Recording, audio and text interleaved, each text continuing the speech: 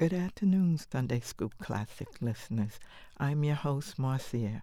Our topic for today is the promise of Messiah's Forerunner. So sit back and relax and enjoy a biblical journey.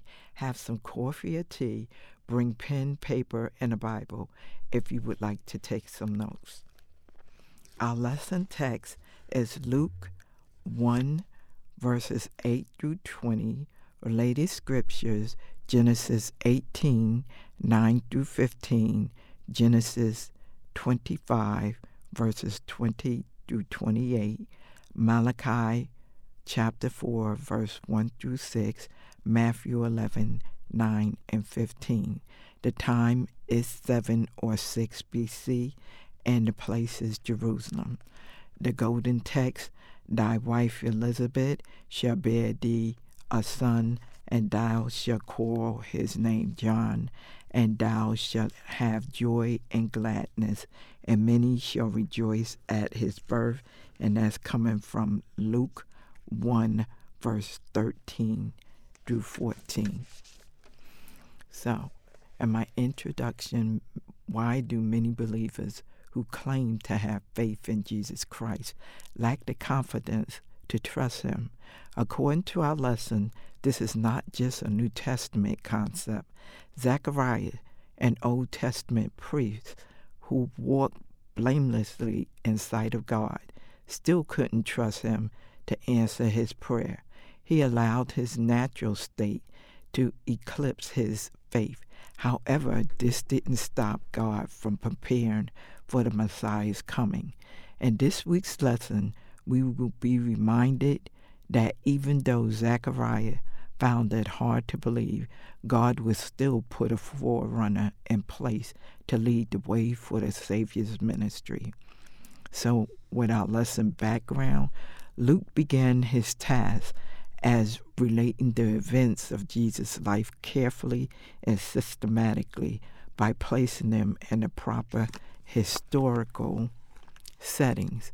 The first news of Jesus' advent came during the days of Herod, the king of Judah, and you could find that in Luke 1 and 5, and also in Luke 1, verses 1 through 4. When Israel was downtrodden by foreign authorities, Herod was a harsh Edomite puppet king who served the Roman Empire.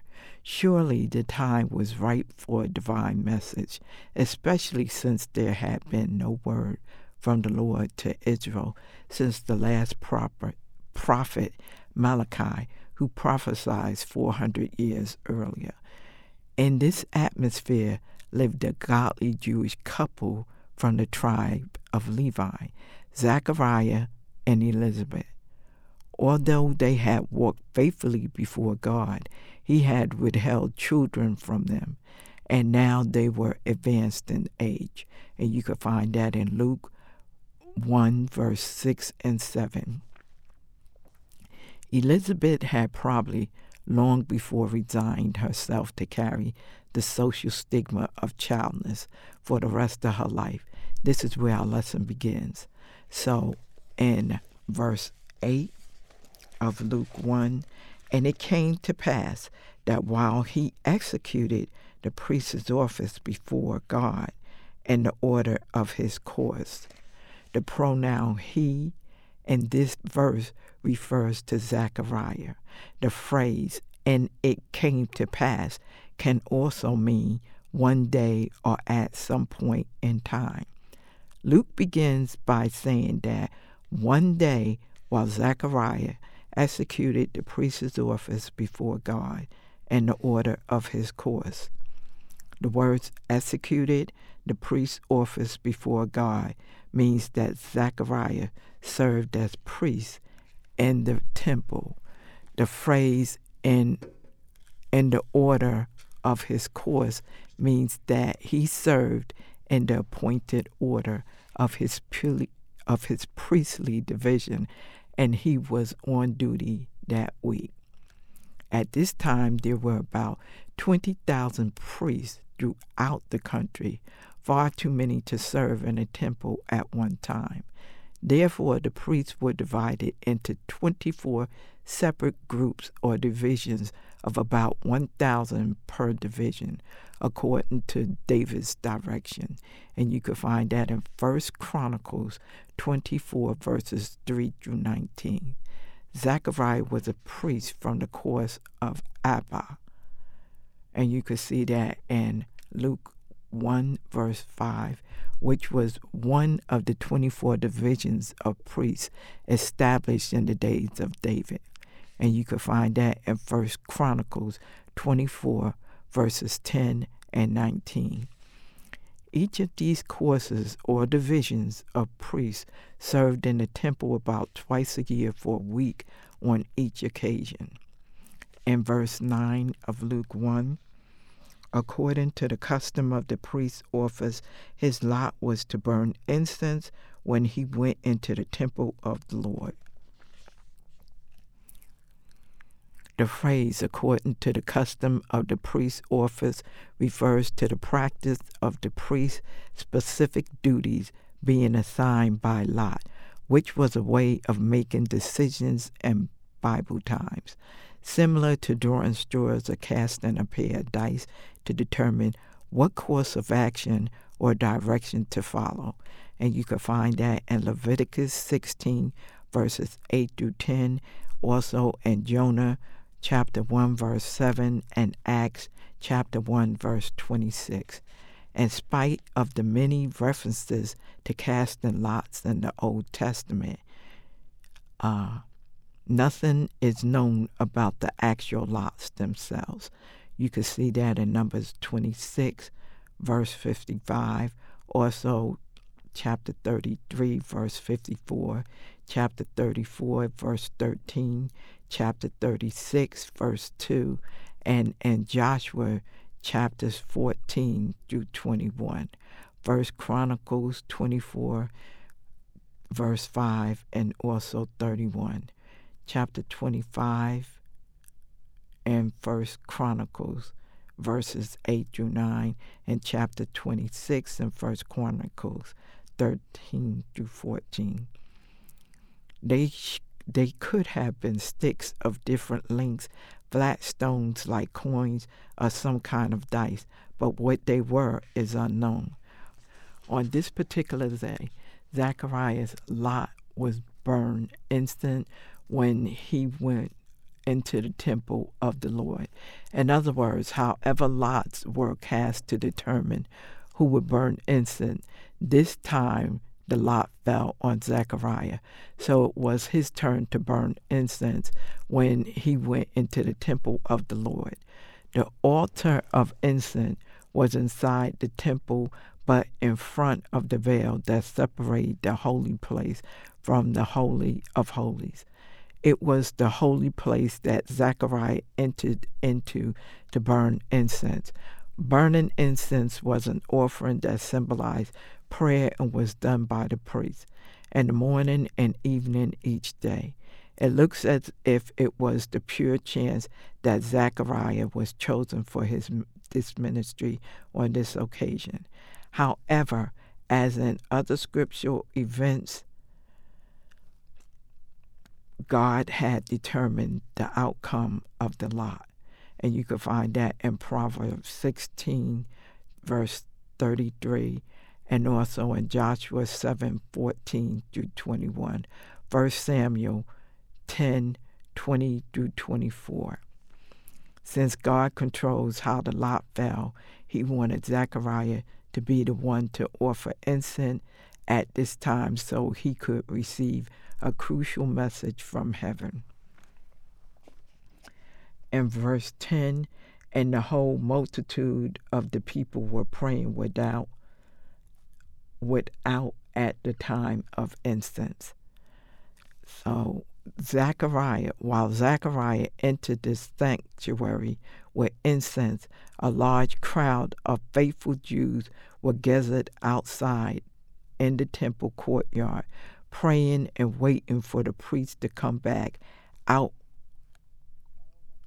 once he had completed his duties. Burning incense on the altar and the holy place symbolized Israel's prayers. The rising of the perfume smoke from the altar of incense signified going up of their prayers to God. And in verse 11, and there appeared unto him an angel of the Lord, standing on the right side of the altar of incense. And this verse goes on to say, God chose this moment when Zechariah was representing the entire Jewish nation to send his angel with a message for both him and them. Luke writes that there appeared unto him an angel of the Lord. This angel would later and definitely identify himself to Zechariah as Gabriel. And you can find that in Luke chapter 1, verse 19. The same angel who appeared to Mary in Nazareth 6 months later. The angel appeared to Zechariah standing on the right side of the altar incense. This would have been the south side of the temple. The altar of incense faced east, and directions would have been given from the standpoint of one looking east from the altar. Luke's inclusion of where the angel was standing confirms the reality of the angel appearance. This was no fantasy or hallucination. The angel was really standing before Zechariah. In verse 12, and Zechariah saw him, he was troubled and fell upon him. Okay, in verse 12 is stating that Zechariah was troubled. The priest's reaction to the angel's appearance was predictable. Luke said that he was troubled and fear fell upon him. Nothing what the angel's presence meant. It was only natural for Zechariah to be agitated and afraid. So in 13, but the angel said unto him, Fear not, Zechariah, for thy prayer is heard, and thy wife Elizabeth shall bear thee a son, and thou shalt call him John. The angel sought to remove Zechariah's fear with the words, Fear not, Zechariah. It's interesting that these were the first words from heaven in 400 years. What a contrast this was to the last words of the Old Testament. Lest I come and smite the earth with a curse. You could see that in Malachi 4 and 6. God had been silent for 4 centuries, but now that he was speaking again, he sent a message of hope. Zechariah had good reason not to be afraid because the angel also said, Thy prayer is heard. This probably refers to Zechariah's lifelong prayer, offered repeatedly asking that he and Elizabeth might have a son. As part of the answer to his prayer, the angel continued to say, And thy wife Elizabeth shall bear thee a son, and thou shalt call him John. Gabriel even told Zechariah not only that they would have a son, but also that his name was to be John, which means the Lord is gracious, or the grace of the Lord.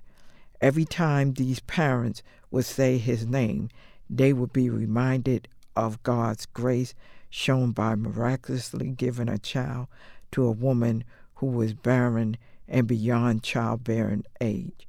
John would be God's gift to grace not only to Zechariah and Elizabeth, but also to all of Israel, whom he would prepare for their promised Messiah. In verse 14, And thou shalt have joy and gladness, and many shall rejoice at his birth. Not only would John's birth bring joy and gladness to his parents, Gabriel added that many shall rejoice at his birth. The joy and gladness that Zechariah and Elizabeth would enjoy would spread to others, including family, friends, and many who understood or would come to understand that John's role in God's plan was to introduce the Messiah. And verse 15, for he shall be great in the sight of the Lord, and he shall drink neither wine nor strong drink, and he shall be filled with the Holy Ghost, even from his mother's womb. Gabriel now gave the reason why John's birth would bring widespread joy. He said, for he shall be great in the sight of the Lord. Humans have different measures of greatness, which include eloquence, prestige, wealth, power, and influence. While John would temporarily enjoy some of these, most of his generation wouldn't consider him great. But God has his own standards of greatness, and John achieved them all.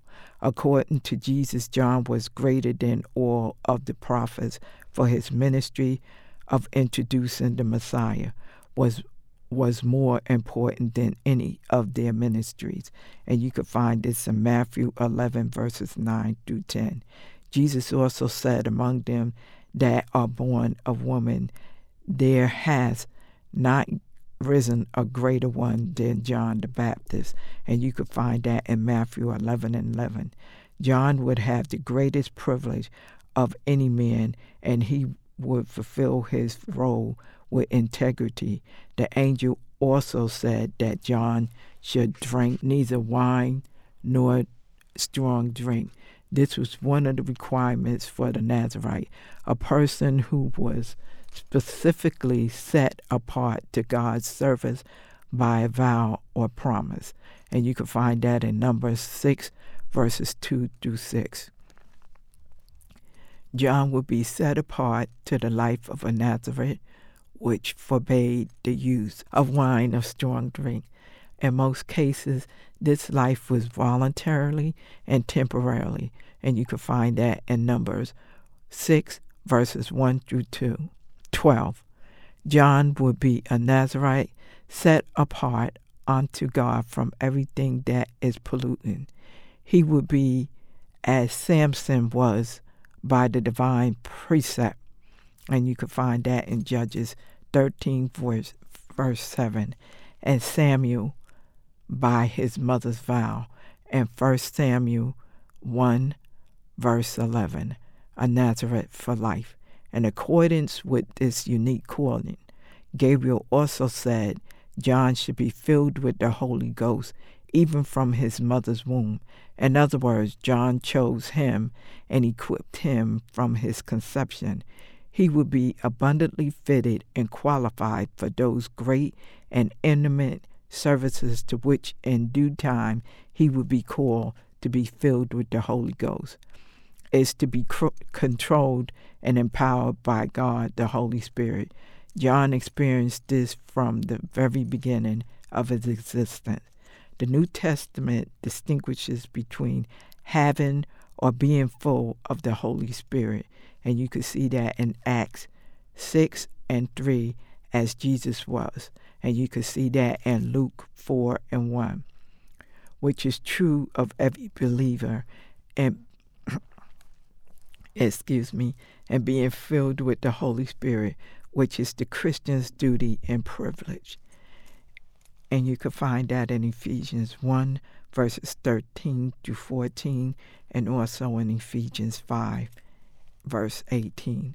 Every believer is indwelt by the Holy Spirit, and therefore full of the Spirit. Being filled with the Spirit is a special endowment given by God to enable a believer to accomplish a special task. And you can see that in 1 Samuel 10, verse 6, Luke 1, verses 6 through 7, Acts 2 and 4, Acts 4 and 8, Acts 13, 8 through 10. For a special assignment or duty. In the Old Testament, this filling was periodic and not permanent. And you could see that in Judges 13 through 25, also Judges 14 and 6 and verse 19, and also Judges 15 verses 14 through 15, Judges 16, 20 through 21, Judges, and also Judges 16, 28 through 30, and also Psalms 51 and 11. In other words, in the Old Testament, a person was filled with the Holy Spirit in order to perform feats of strength or give them special guidance. However, Luke described Jesus as being filled of the Holy Ghost, and you can find that in Luke 4 and 1. Or others who Luke described as being filled with the Spirit publicly proclaimed Jesus as Savior, Lord, and Messiah. You can find that in Luke 1 verses 41 through 43, and also in Luke 1 verses 67 through 75, and Luke chapter 2 verses 25 through 32. When John experienced the fulfilling of the Holy Spirit, he would do the same thing. In verse 16, and many of the children of Israel shall he turn to the Lord their God. During John's ministry, the angel Gabriel declared that many of the children of Israel he shall turn to the Lord their God. The Greek word for turn here is commonly used in the New Testament to describe spiritual conversion or salvation. And you can find that in Acts 9 and 35, Acts 11 and 21, 2 Corinthians chapter 3 and 16, 1 Thessalonians 1 and 19, 1 and 9. I apologize. It's 1 Thessalonians 1 and 9. The angel was saying that John will be instructed for the conversion of many souls to God and preparing them to receive the gospel of Jesus Christ. John would also be a prophet. His call to the people to repent is detailed in Luke chapter 3, verses 1 through 20. Notice that Gabriel said that many of the children of Israel should turn to the Lord, not all of Israel. This describes John's future ministry as preparing a remnant for God. Many of the Old Testament prophets had turned their people back to God in times of apostasy, and that's spelled Apostasy, and John would do the same in preparation for the coming Messiah.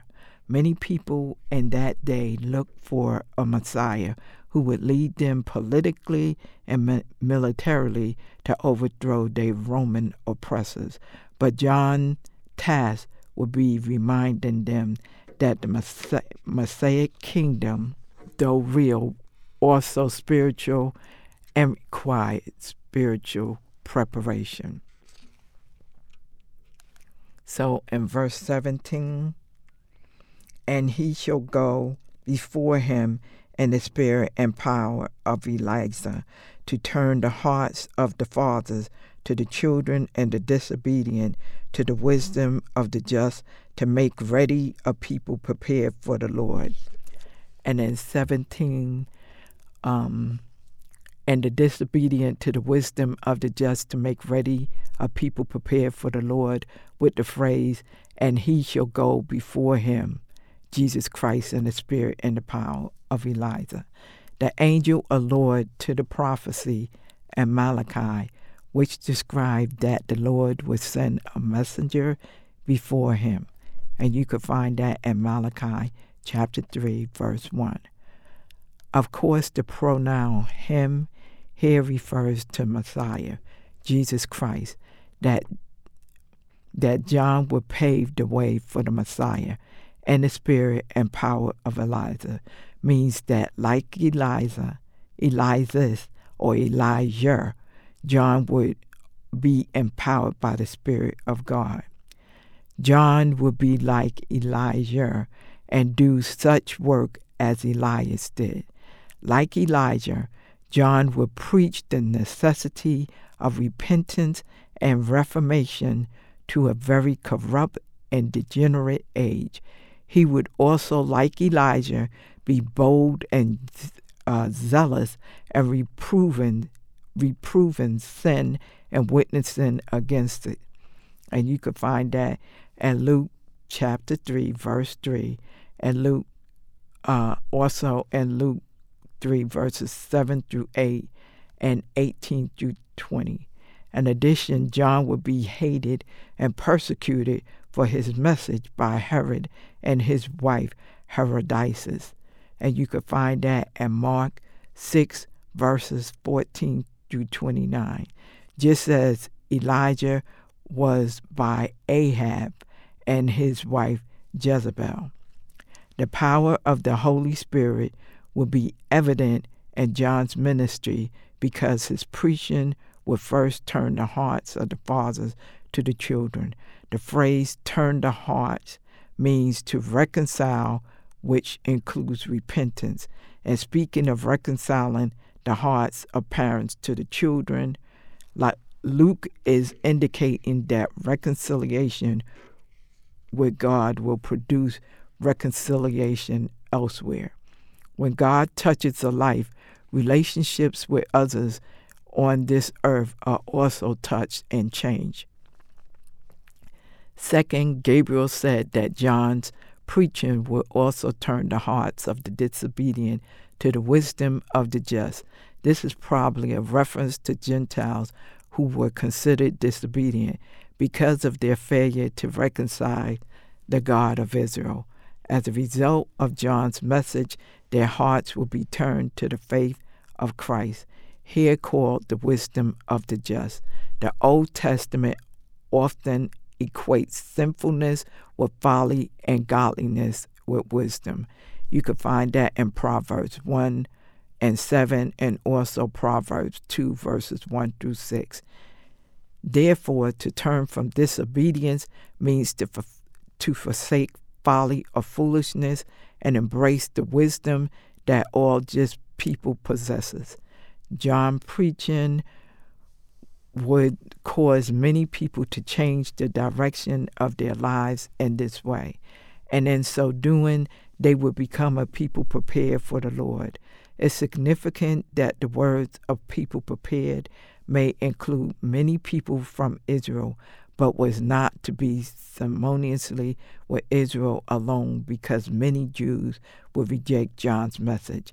Many non-Israelites or Gentiles will also eventually become part of this prepared people for the Lord.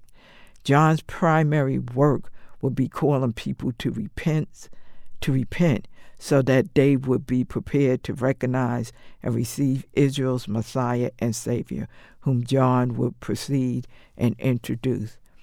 You could find that in Matthew 3, verses 1 through 12, Luke 3, 1 through 18.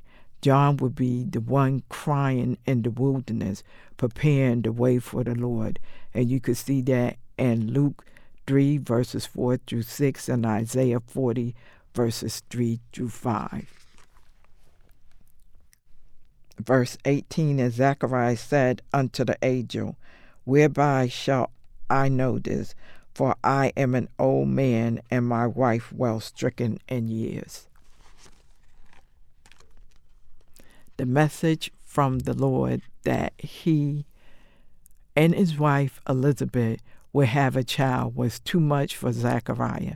He simply couldn't believe all this would happen. So he asked the angel, Whereby shall I know this? For I am an old man, and my wife well stricken in years. By asking whereby shall I know this, Zachariah was really asking, how can I be sure that this will happen? In light of the fact that he and his wife were both old, an angelic announcement was not good enough. He wanted an additional sign to assure him that his wonderful message was true. But we should always be careful for what we ask for, because we just might get it. Zechariah would get his sign, as we shall see later. As much as we can sympathize with Zechariah, we can't excuse his unbelief. His request for a sign revealed a lack of faith that was inexcusable for a seasoned follower of the Lord. Had he never heard that the Lord had done for Abraham and Sarah? Didn't he know how God had overcome the barrenness of Rebekah, Rachel, and Hannah? Zechariah was a godly priest, but like many godly saints, he failed in faith when a difficult test faced him. His doubt reminds us that none of us achieve perfect trust during this lifetime. However, when things seem impossible and hopeless, and we are tempted to give up, we can still trust God and His word, which never fails. God Himself declared, "So shall my word be that goeth forth out my mouth. It shall not return unto me void, but it shall accomplish that which I please, and it shall prosper in the things whereto I sent." And you can find that in Isaiah 55:11. So in verse 19, in response to Zechariah's request for a sign, the angel identified himself, saying, "I am Gabriel that stand in the presence of God." The name Gabriel can mean either man of God or God is great. He and Michael are the only two angels whose names are given in Scripture.